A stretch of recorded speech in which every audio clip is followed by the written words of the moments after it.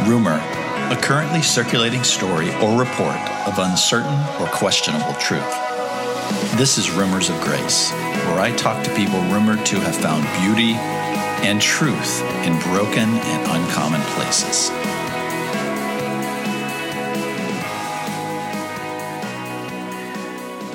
Well, welcome to another episode of Rumors of Grace. I have the honor to talk to today Alexander John Shaia. Alexander, welcome to the podcast. Thank you, Bob. I love the name of this podcast. I think it's just a fabulous title. Anyway, it draws me in. Good. Delight to be here on what is a cold day where I am. And where are you calling from? Today I'm in San Antonio, Texas, which this Arctic air has moved down the middle of the country and has all of us shivering. Yeah. Well, I happen to be, I'm not in Nashville today. I'm actually in New York, White Plains, just outside the city, and I'm looking at some beautiful snow with the sun glimmering on it. So it's fun. It's fun to look at, but I'm sure it's not fun to be in for too long. So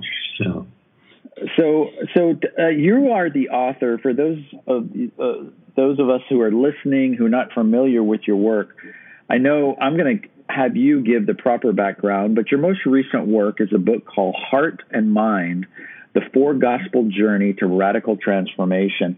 And, you know, it sounds very Christian and benign, but really this is a totally different, unique perspective on transformation in the Gospels, because in this book, and we're going to get into this in a few minutes, you not only talk about, obviously, Jesus and the Gospels and the stories that we're all familiar with, but you take them and put them in a specific order, and you claim that this order is really the path of transformation for any human being.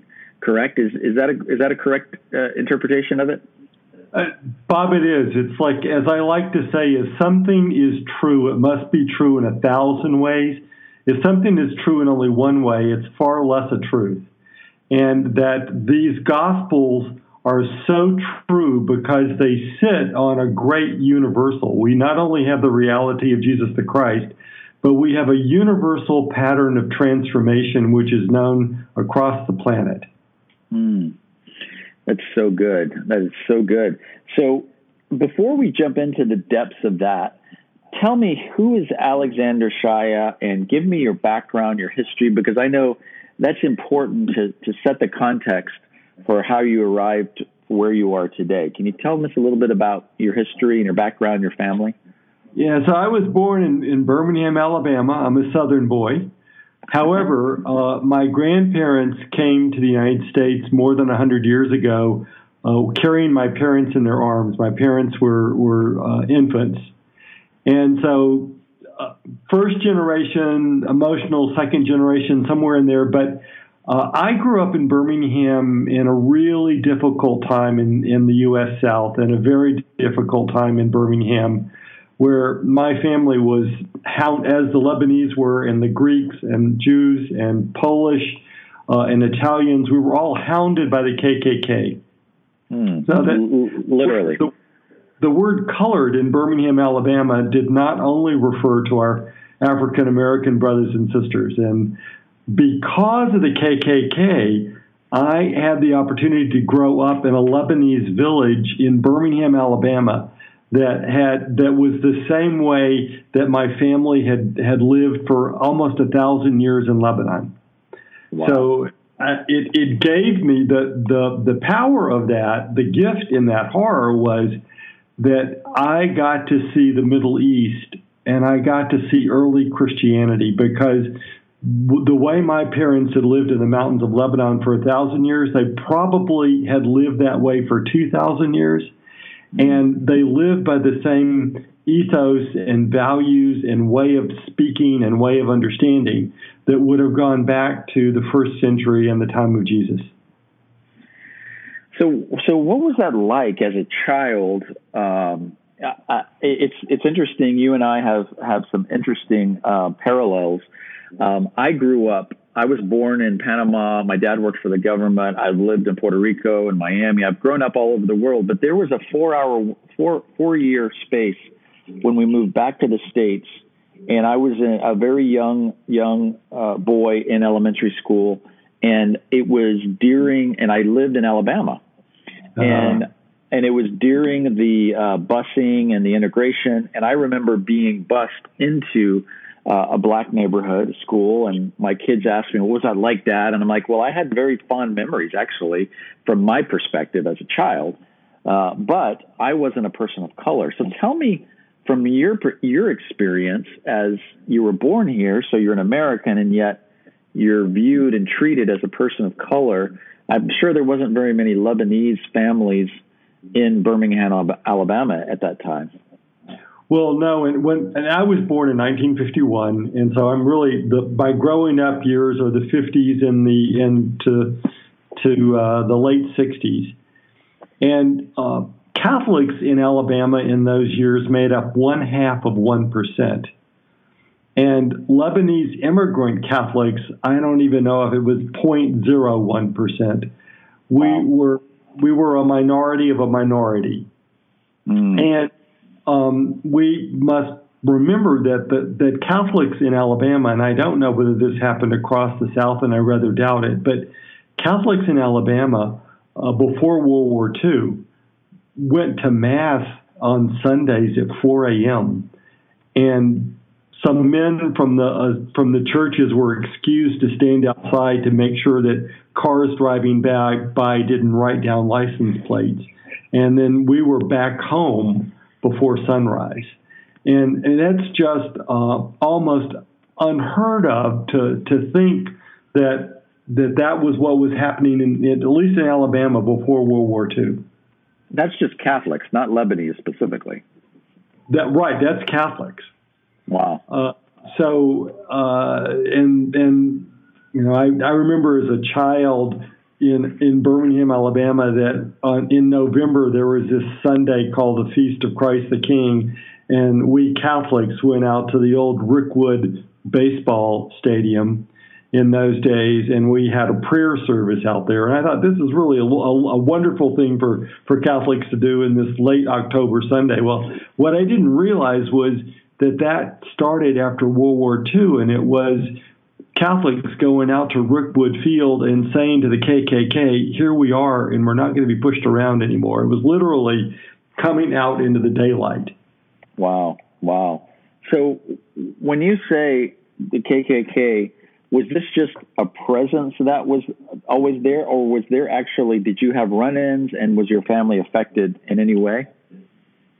Oh, yeah. I mean, we had pre-shot. We had churches burned. And personally, when I was 7 years old, I stood outside my grandmother's home that was in Lebanon. In Arabic, grandmother is Sitto.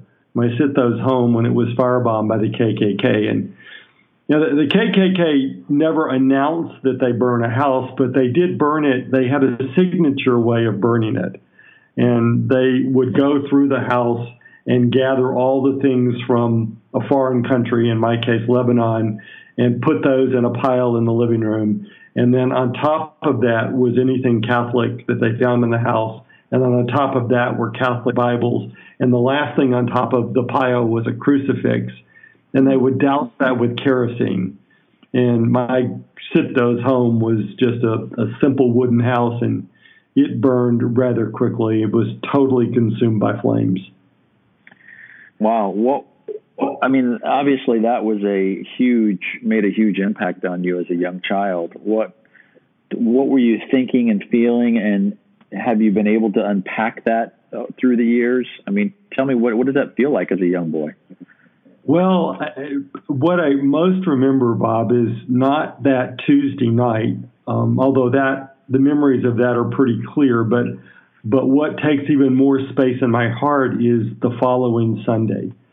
And my family, and even in those days, my family was some 70-odd people. All of the family, the tribe, gathered on Sunday for a Sunday lunch in the American South with my grandmother. And that particular Sunday, we were not sitting in her house any longer with her beautiful mahogany dining table and all the finery of the tapestries she had brought from Lebanon. We were at my aunt and uncle's home, I believe. We were in the basement. We were sitting on metal card tables and folding chairs. And in the center of the room was a table made of wooden planks on wooden Charlie horses, which is where my sitho was and all of her children. And as always happened on Sunday, she would say grace before we dug into the food. And on this Sunday, she said grace, but she didn't pick up her fork. And all of us in the room were waiting for her to pick up the fork. And she, in my memory, she looked out over her eyes, or her over her nose. Her glasses would slip down the bridge of her nose, and she would sort of look over them. And she looked around the room, and she looked at each one of us just for a few seconds, and then to the next and the next and the next. And then finally, very quietly and insistently, she said, "No hate, no hate, no hate."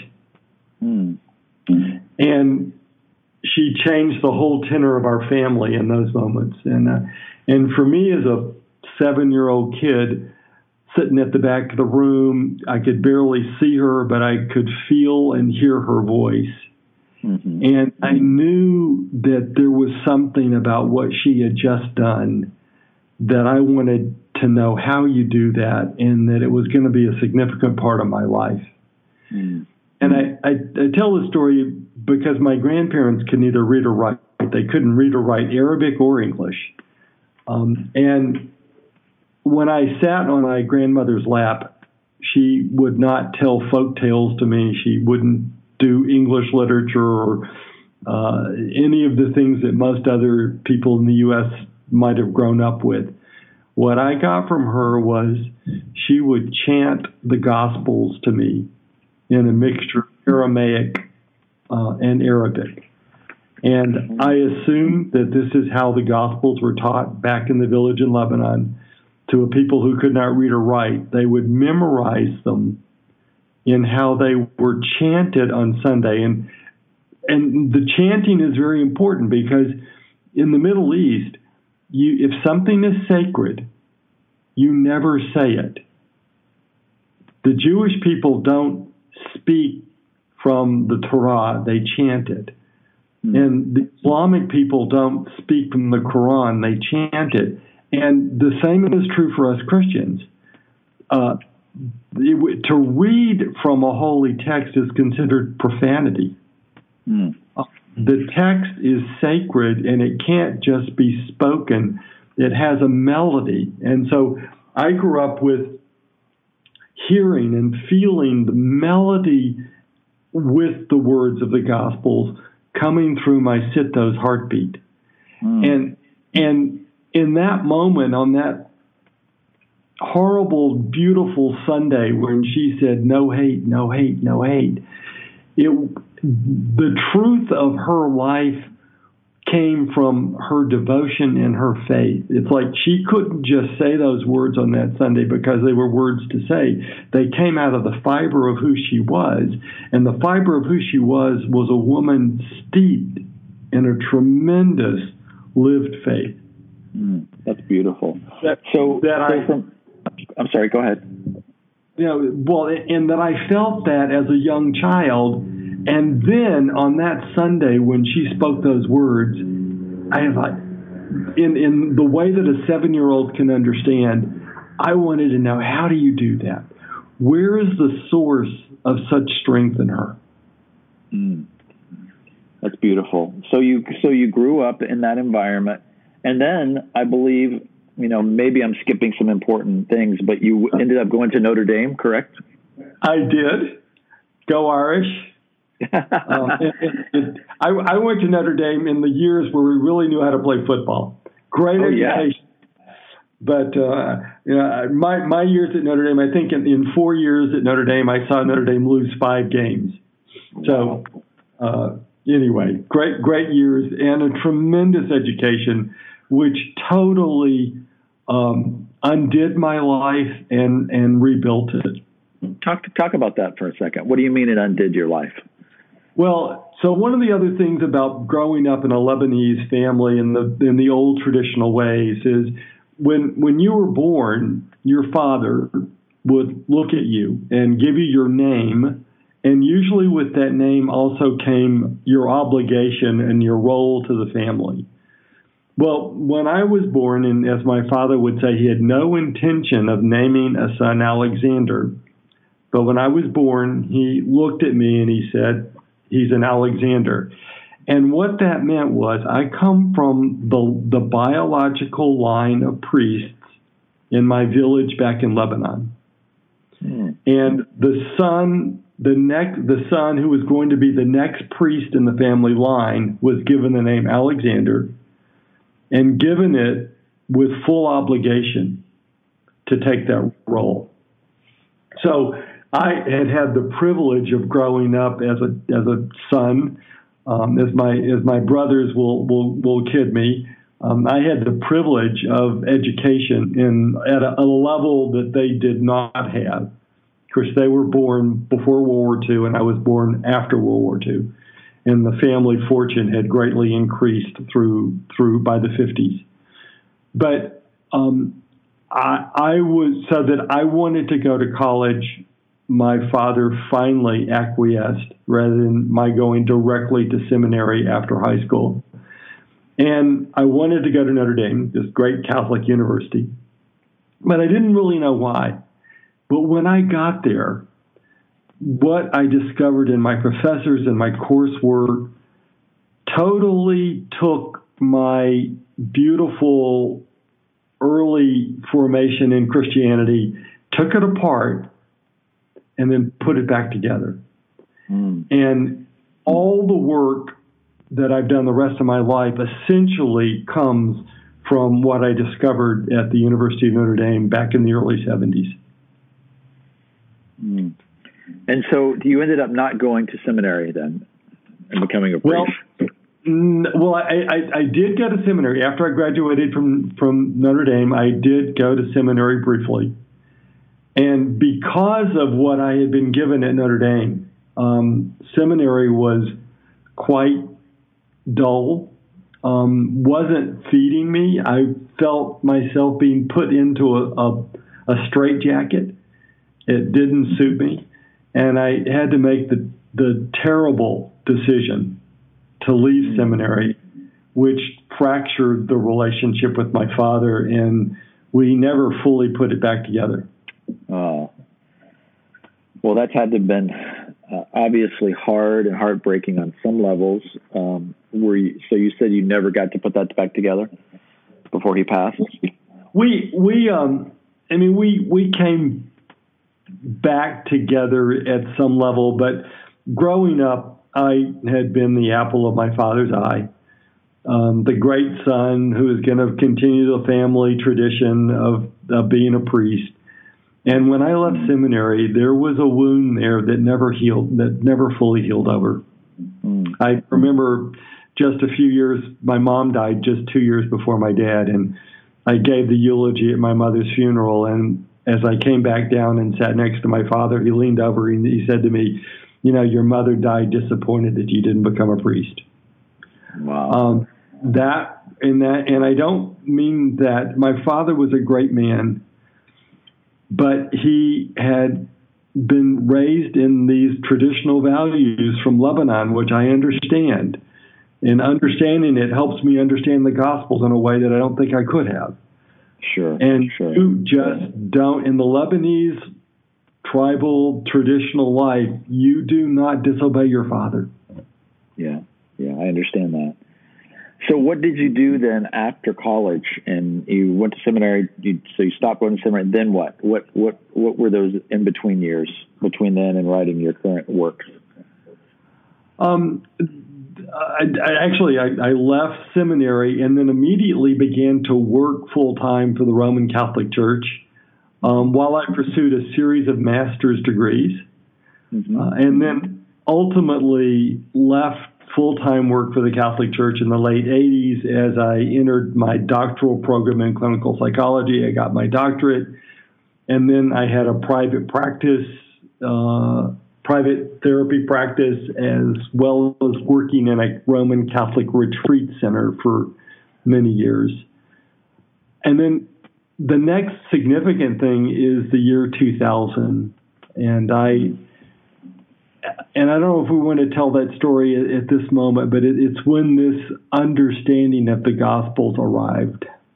Well, I do, because I think it's important, because what your writings are now and what your work is so, I hate to use the word fresh and life-giving, but it is, because it's such a unique perspective that connects all of humanity together. And so many of us who've brought up in different streams and frameworks of Christianity can relate to it. So I want you to really share that, and let's go deep into that. But I think it's important for people to understand how you go from Lebanese Roman Catholic young kid to going to Notre Dame, working for the Roman Catholic Church, and then all of a sudden in 2000, and that journey that brought you to where you are today. So if you could kind of maybe paraphrase it, but I think it's important for people to know.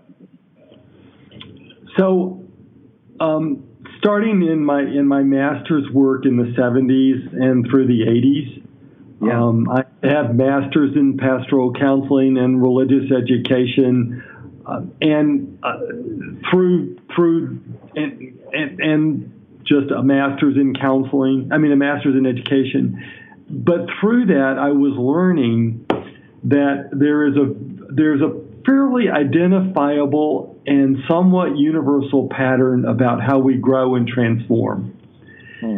And this all linked back to my years at Notre Dame when I was sitting in these advanced seminars as a junior and a senior with this little erudite, passionate, crazy guy out in New York who was teaching the theology department.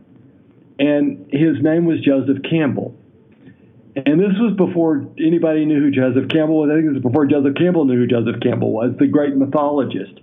Yeah. And Joseph was teaching us that there is one great story that's going on underneath all the world's great stories. It's sort of the architecture of the story.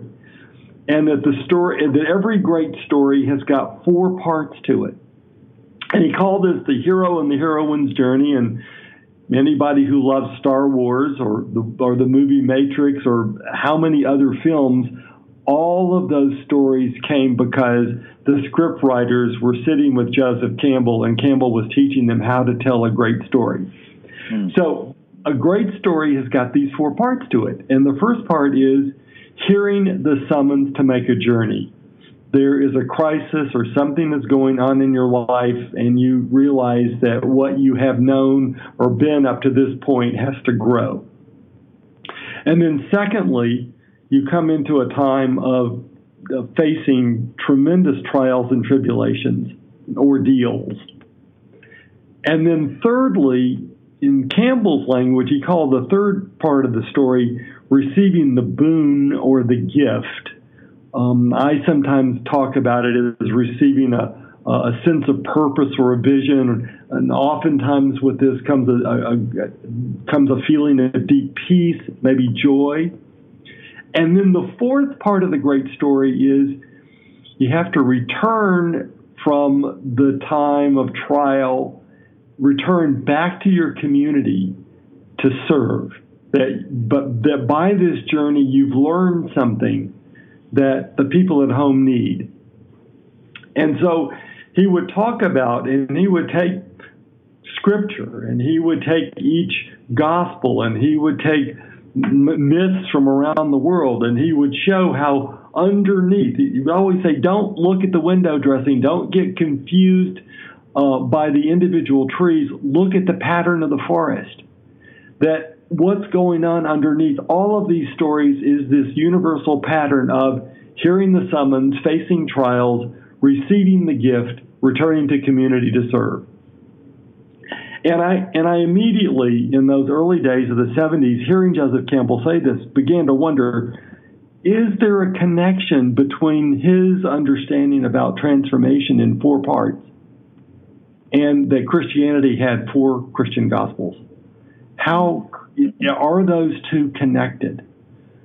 And so I went on the search. As my parents would say, I was the kid who, when I had a bone, like a dog, I just kept chewing. I started chewing on this idea in 1972.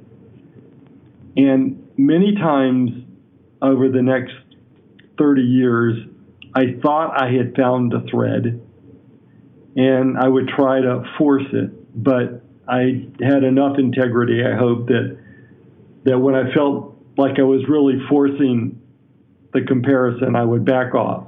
Because I knew that if this fit, if there was a connection, it would come really easily, and it would, and upon seeing it, it would feel self-evident.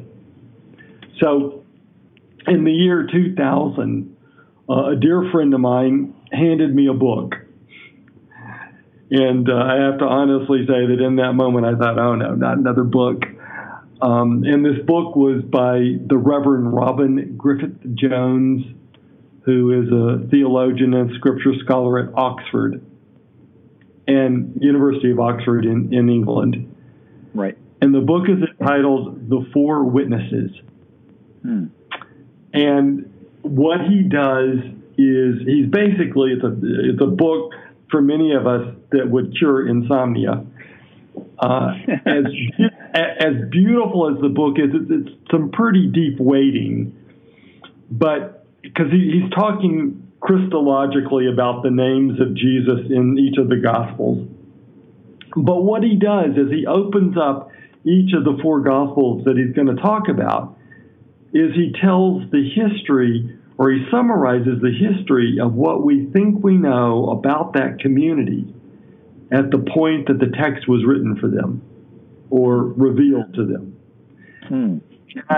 And I read his description. He starts with the Gospel of Mark, and I read his description of the Christian Jewish community in Rome that we believe the text was written for, and the hair on my neck, it just, my body started to tingle.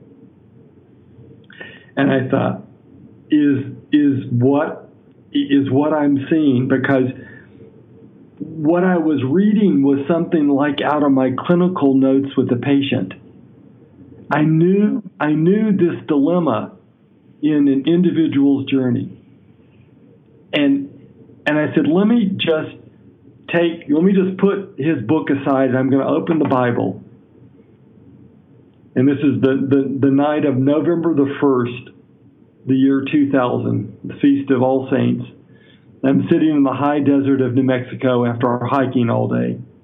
And I opened the text of Mark, and I read Mark through what Robin Griffith-Jones and my psychological work had given me about this place inside of us. And every word of the text was as if I had never seen those words before. Because what I understood at that moment is that the entire text of Mark is about what Joseph Campbell would call that second step of the journey about facing great trials and obstacles. So then I quickly went back to the ancient reading cycle of the Gospels, which is not the sequence that we find in the Bible. The ancient reading sequence is 1 Matthew, 2 Mark, 3 John, 4 Luke. Right. Mm-hmm. Matthew, Mark, Luke, John. Mm-hmm. Yeah. And I read Robin Griffith-Jones' description of the community, and then I opened the text of that gospel and read it through this universal pattern of transformation and change. And there it was. There was no forcing this comparison. It just opened up just like the most beautiful rose. And this whole story changed slightly. It clearly is the story of Jesus the Christ. Absolutely. I'm not doing away with that at all. I'm just saying that the ancient church wanted to give us the journey of transformation through the story and the power and the grace of the risen one, Jesus the Christ. So can you give us like what each what are the steps, and how does each, just kind of high level briefly so people can understand what you're saying, and then we'll go deeper into it. So tell us what order, from your understanding, the Gospels come and how they correspond to the hero's journey, the path of transformation, the life journey of humanity. Can you do that for us? Okay, so the first Gospel in the 4 sequence is the Gospel of Matthew. Briefly written to the Jewish Christian community in the great city of Antioch in the days after the destruction of the temple in Jerusalem and the massacre of the Jewish priesthood.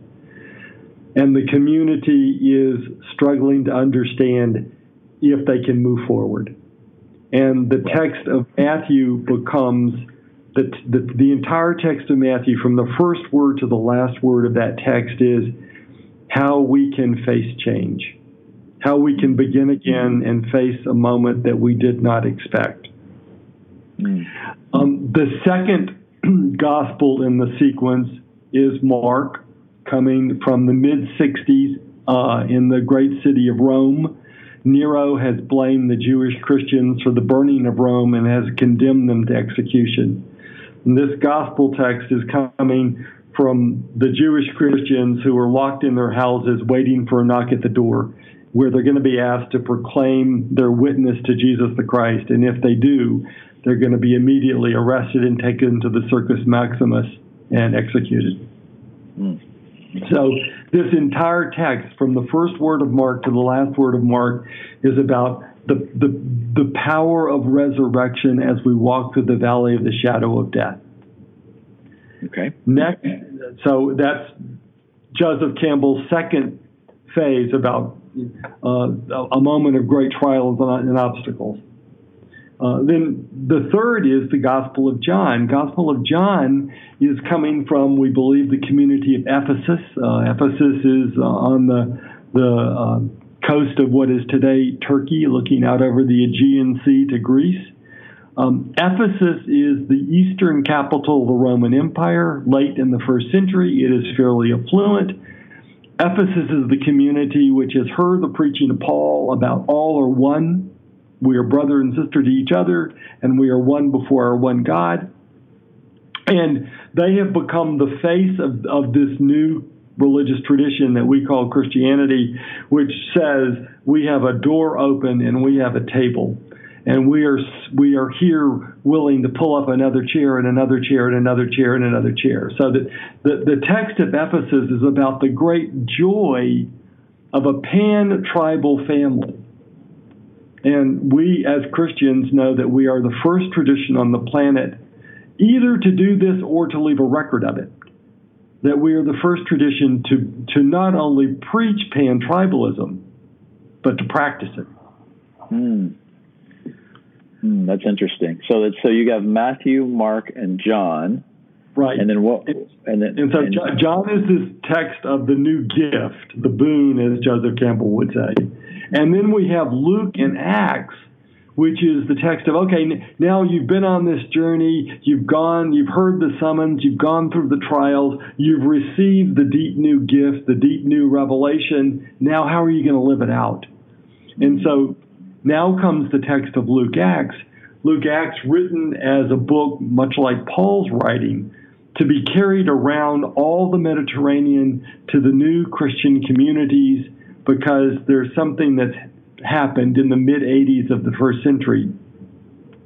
Our Jewish mother has said to us, if you believe that the Messiah has already come, you must leave us. We no longer consider you part of the household of Judaism.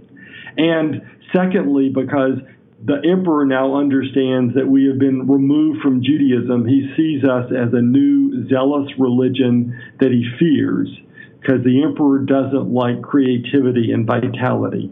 He knows how to work and pull the chains of all the other religions, but this religion is freaking him out a little bit, because we're out there saying to everybody, you're brothers and sisters of each other. And this is not what the emperor wants. The emperor wants the eastern provinces and the western provinces to be each other's throats, because when we're squabbling with each other, it leaves his army at peace. Anyway, the text of Luke becomes a text, it's one of the world's first great texts of nonviolent resistance. Teaching us how to be evangelical, but understanding that evangelical means that we will accept people not understanding and people not approving, and we will not put a sword at their heart or at their throat, but we will do the slow, patient work of changing a culture, one heart, one heart, one heart, one heart, one heart. And for us Christians, it took us 225 years before we changed the Roman Empire. But we were willing to do it by the slow work of conversion rather than any way legislating it. That's so good. So your book, Heart and Mind, The Four Gospel Journey for Radical Transformation, goes into these 4 steps in detail and why it's important that you understand and read the Gospels in those order. And it appears to me from what I've read of your work, and correct me if I'm wrong, Alexander, but my interpretation is that you not only approach the Gospels from a historical and traditional perspective, but even bigger, maybe equal and even bigger, is that they are written in this way and they are given to us. It's not just 4 stories, 4 different perspectives of the same story as we've been taught, but actually they are 4 different and unique steps and paths that one must go through. And so there's a universal archetypal and almost mythological perspective of those Gospels, while simultaneously a historical account of the real Jesus. Is that accurate? How you interpret that? Absolutely, Bob, and it's what's so exciting to me, and what drives my passion, because yes, we have the historical Jesus here, no questioning that, but the way the stories were told was to bring that reality into every present moment nowness, so that when the community in Antioch was wrestling with, can we go forward after the loss of the temple and the priesthood, the text is bringing all the teachings of Jesus about how you face change. I mean, that's what's organizing the text. The text is in no way organized simply on the biography of Jesus, but it's organized. We want to know the teaching of Jesus right now in this moment about how we face change. And that teaching is as fresh today as it was 2,000 years ago. You want to know how through the power of death and resurrection you can face a moment of change in your life, especially when you feel despairing and perhaps deeply betrayed. Matthew brings forward all the notes of betrayal from the life of Jesus, not for us to cast aspersion back then, but to understand that one of the things that stops us in our moving forward is when we get caught by the deep feelings of betrayal, either that others have betrayed us, or in those ways sometimes that we feel that we have been the betrayer. And in the text of Matthew, Jesus the Christ is teaching us how not to pull back from that feeling, but by that power to live through it and to release it and to assume a larger journey. Anyway. Yeah, that's good. So can I back up just a step and say, what I hear you saying is that you're talking more of a, in theological terms, it's theosis for, there's other ways. I know Richard Rohr talks about, the universal Christ, and that, his next book that's coming out is about, Christ and Jesus are 2 different things. Jesus was the Christ and was part of the Christ, but the Christ incorporates all of creation and the full revelation of God. And I believe that's what I hear you coming from. But why is it so important? Because I think this is the key, especially for Protestants and especially for evangelicals many times. I think what we get hung up on, and this was such a revolution in my own heart, in my own walk of faith, is that when you don't have a Jesus-centric hermeneutic and a Christ-centric hermeneutic, then Scripture becomes the Word of God rather than Jesus becoming the living Word of God. And the Bible you can have and make the Bible say almost anything, because scriptures have it can seem to say it condones slavery. It can seem to say it condones murder of children. It can seem to say it does all kinds of things. So therefore, you get into these discussions and arguments, and you say, "Oh, isn't this wonderful? And isn't this the way Jesus tells us to live?" And then the next person says, "Yeah, but you got to understand it also says this," and so it doesn't cancel each other out. And I find that a Jesus-centric hermeneutic, meaning interpreting all of Scripture through the lens of Jesus, and specifically the Christ, supersedes all other things in Scripture and puts them in their proper perspective. What would you say to that? Well, we're singing the same song, brother. I love Richard Rohr's work, and I actually must admit that I've stopped reading Richard because I don't want to be accused of plagiarism. Our work is but this piece about the Christ and Jesus is so critically important, and I'm excited that Richard's book is coming out shortly. And this is what you will see if you read in my book and you read the Gospel of John in my book. I'm trying to describe. I think the best way to understand this might be to give people an image. And this image comes from the 5th and the 6th century icons of creation. And in those icons of creation, you see up in the corner, you see this figure of an old man with hair, gray hair and puffy cheeks. And out of the mouth are coming these rays, and these rays might be described as either words or breath. And standing in front of this puffy-cheeked old man, in my language, breathing out, is a figure of the Christ with arms outstretched. And coming out of the Christ is the cosmos.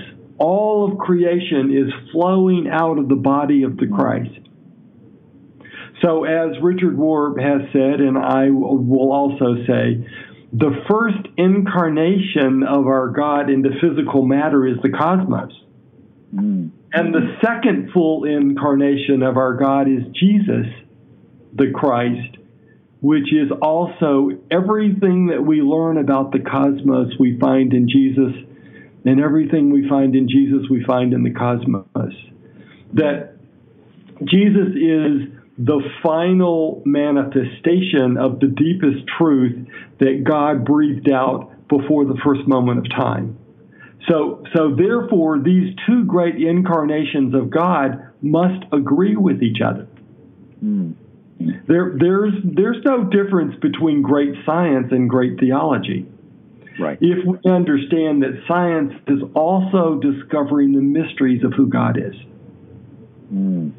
That's good. And therefore... Go ahead.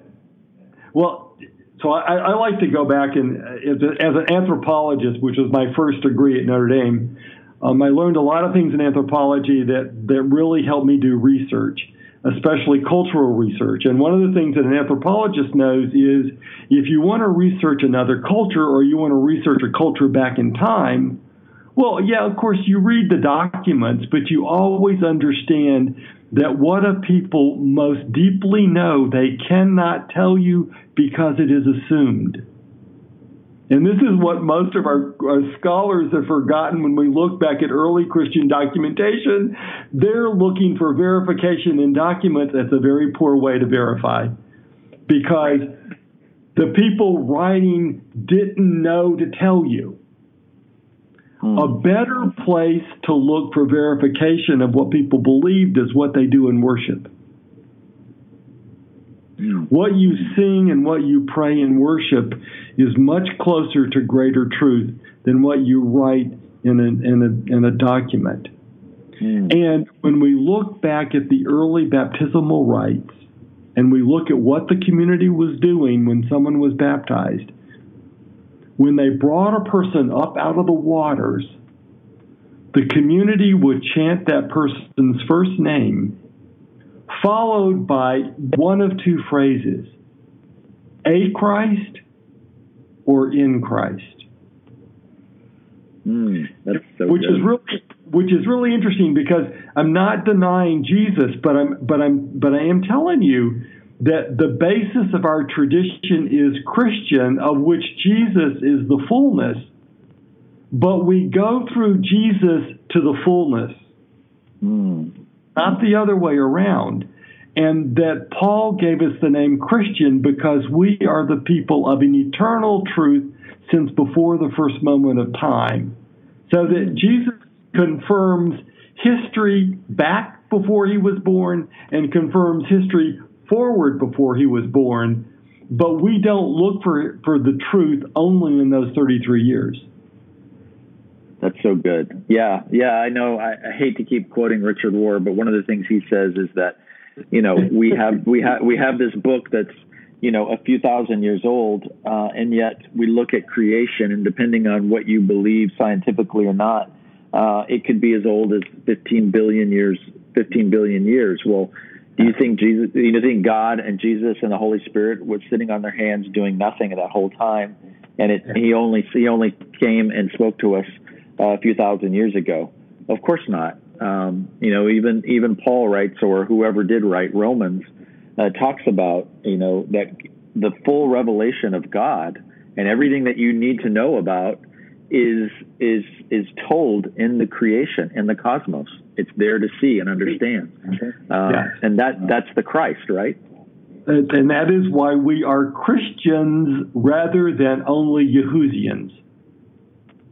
Well, yeah, just Jesus. Yeah, that's good. Yeah. Why do you think that? Why do you think now? You were brought up in a Roman Catholic kind of framework. I was brought up in an evangelical framework. But why do you think it is, especially for Protestants? Why is that so hard for us to grasp, and why do people call that heretical? That to me, it's a much higher view of Jesus. It's a much higher view of Jesus the Christ, and yet people will accuse you of universalism. They will accuse you of heresy. And when you say not all Scripture is equal because Jesus is the living Word, they will accuse you of heresy. What is it that's in us that has a real problem with what you're saying? Bob, it's the fact that how to say this, because I recognize it in me as well. It's like I thought as I grew older that I was going to welcome change, that I would become more easy with change.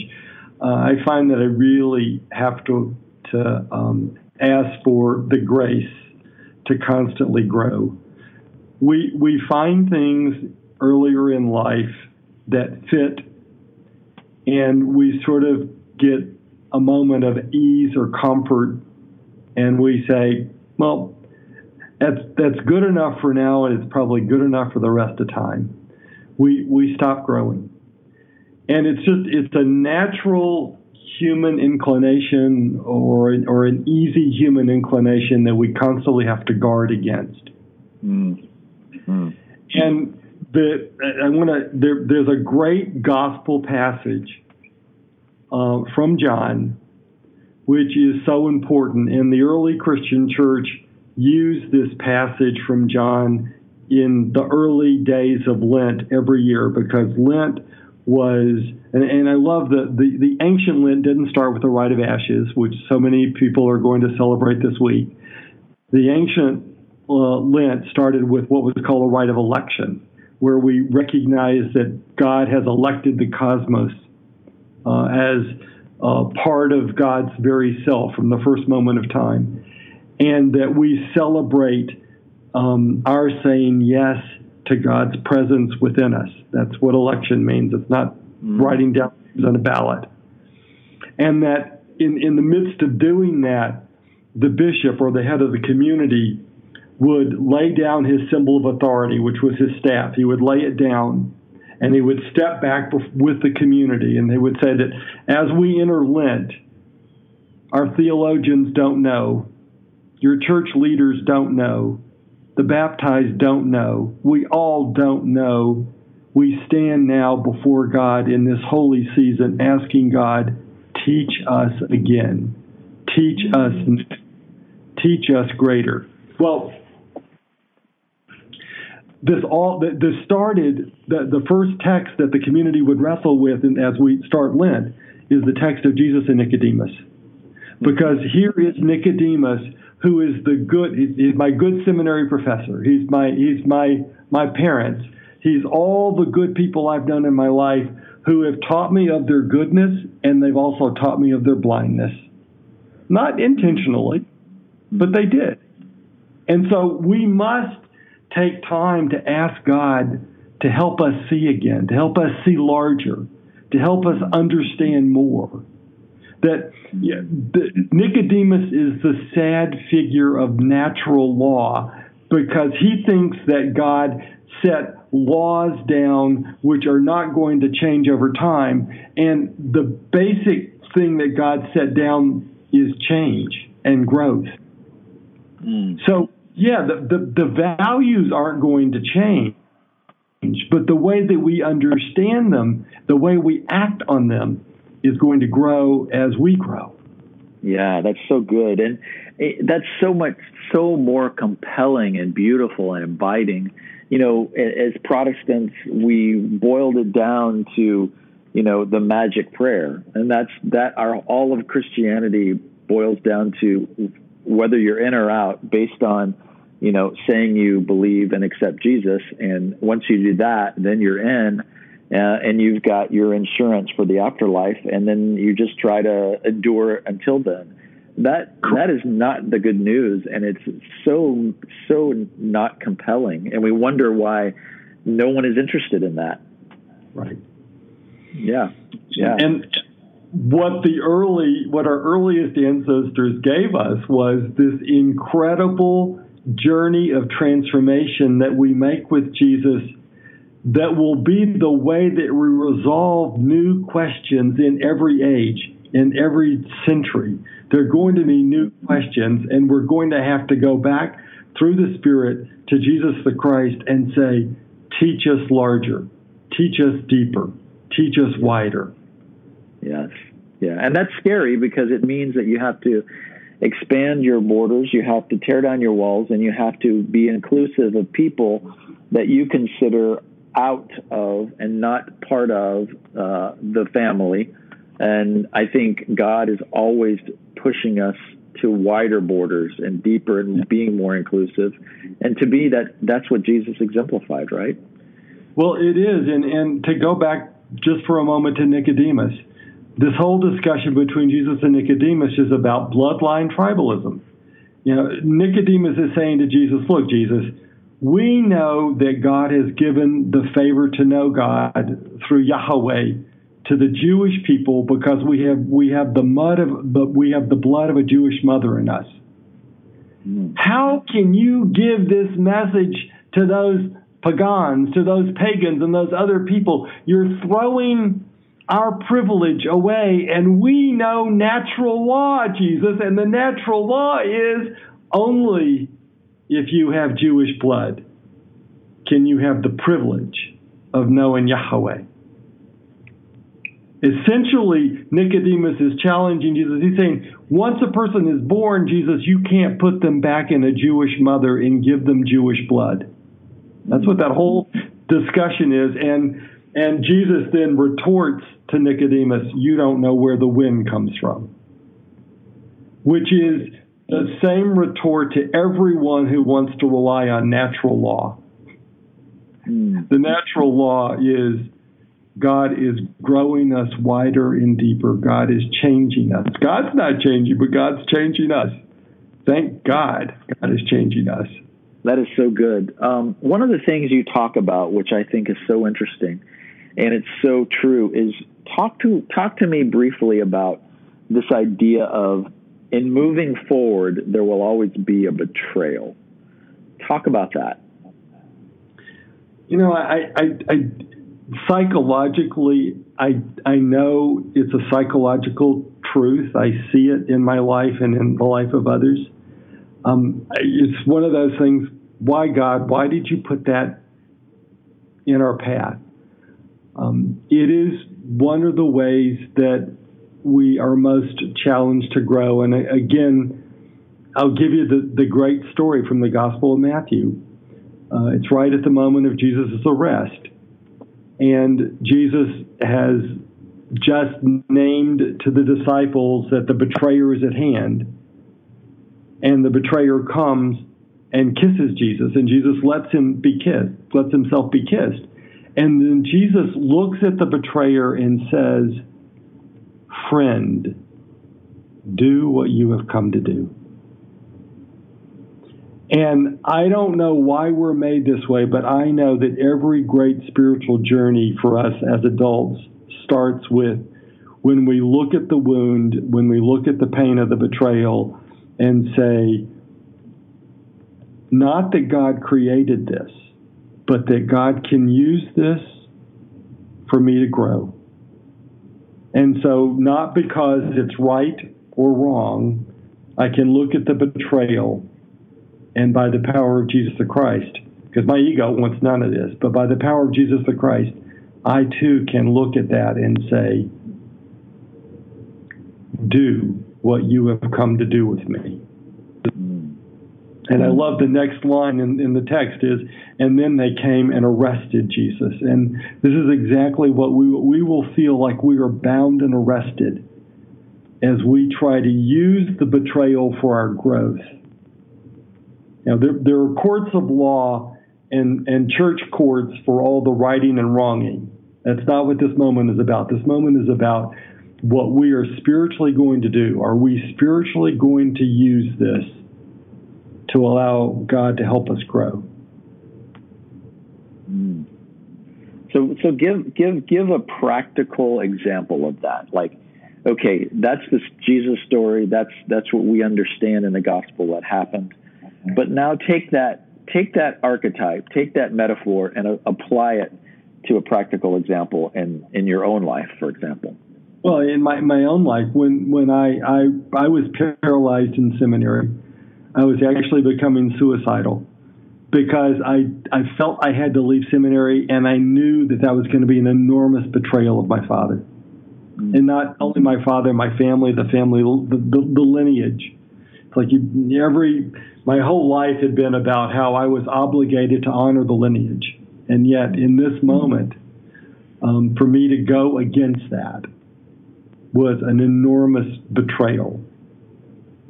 I can also talk about, and I don't want to be salacious and titillating, but as a person who worked full time for the Roman Catholic Church, the sexual abuse upon people working for the church, the sexual harassment and direct abuse that I received at the hands of my superiors, that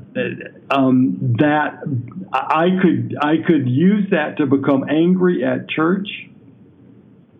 Or I can stand at that moment and say, take me deeper, God. That's so rich. I hope I've done the latter. Yes. I don't expect perfection from government and institutions and even church traditions. I understand that through them, my God becomes more present to me and helps me make a larger journey. In closing, because this has been so good and we could go on for hours, but I do want to touch on this one thing because I think it's so helpful. How has your view of God, of humanity, of the afterlife changed? Do you still see people as Christians and non-Christians? Do you see them as in or out? Do you see them as those that are pagans and non-believers and those that are going to heaven and those that are going to hell? Or do you have you grown and you have a much wider vision? Talk to me. How do you see people now? I'm going to go back to the great definition of church that was given in the Second Vatican Council of the Roman Catholic Church in the 1960s in the document called Lumen Gentium, where we as Catholics said church is everyone who believes there's a higher power that calls us to live accountable to that power and accountable to our actions with each other. That's so good. With that definition, I would say only some sort of totalitarian government would set itself up as the highest power would be outside of church. Everyone who responds to love, everyone who responds to the desire for justice and forgiveness and reconciliation, all of that is the name of our God. And I am a disciple of Jesus the Christ because Jesus the Christ is, for me, the deepest teaching of who our God is. You know, my recovering conservative brain keeps screaming, but what about John 14:6? Jesus said he was the only way to the Father. And I know what you're going to say, and I think I understand that in a much deeper way.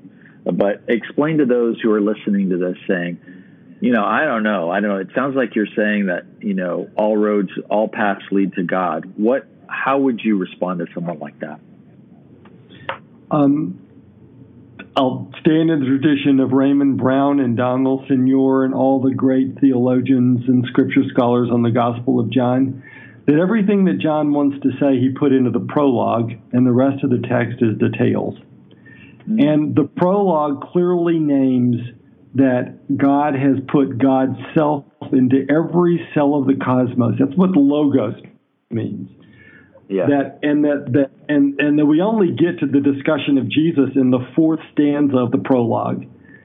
That the I am is the God of is the I am of the breath of God that's in every cell of the cosmos, that's in every human person, that is across all time, all culture, all peoples, both past and to come.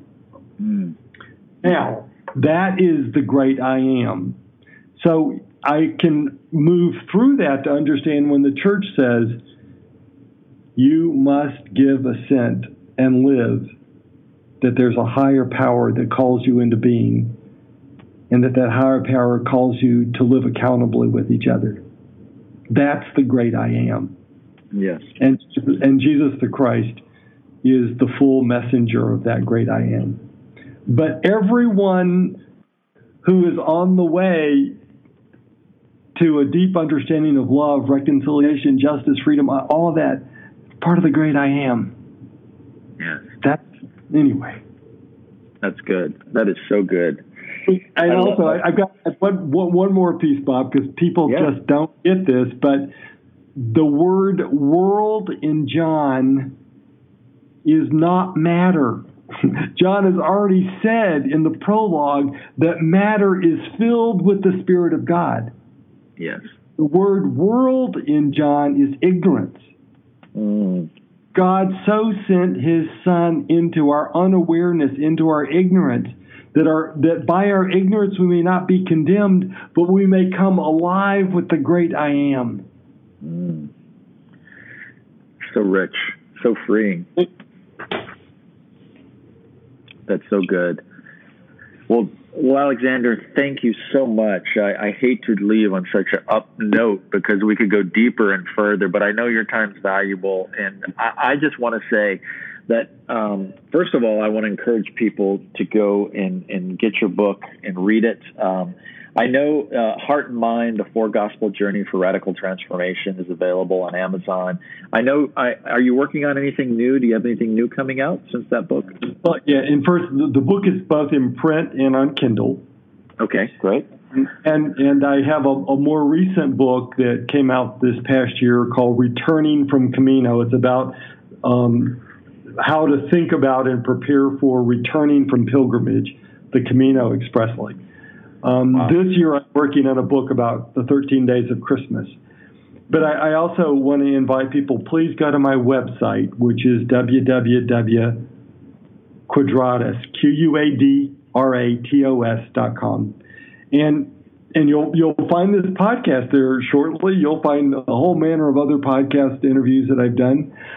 You'll also find films that have been done by the work of the people with presenting on the Four Gospel Journey, et cetera. There's just an enormous amount of wealth of resources on that website, which is quadratos, quadratos.com. Thank you so much, Alexander, and I appreciate your work. I appreciate your heart. I appreciate your willingness to what I love about you is that you're just so open to speak to anyone, anywhere. Your humbleness and your Christ-likeness comes through. So thank you for that. You'd be affirmed in that, and blessings on your continued work. And this is a message that needs to be heard. There are people across the world that are waking up to this, that have said, including myself, I want to keep growing. I want to continue on this journey.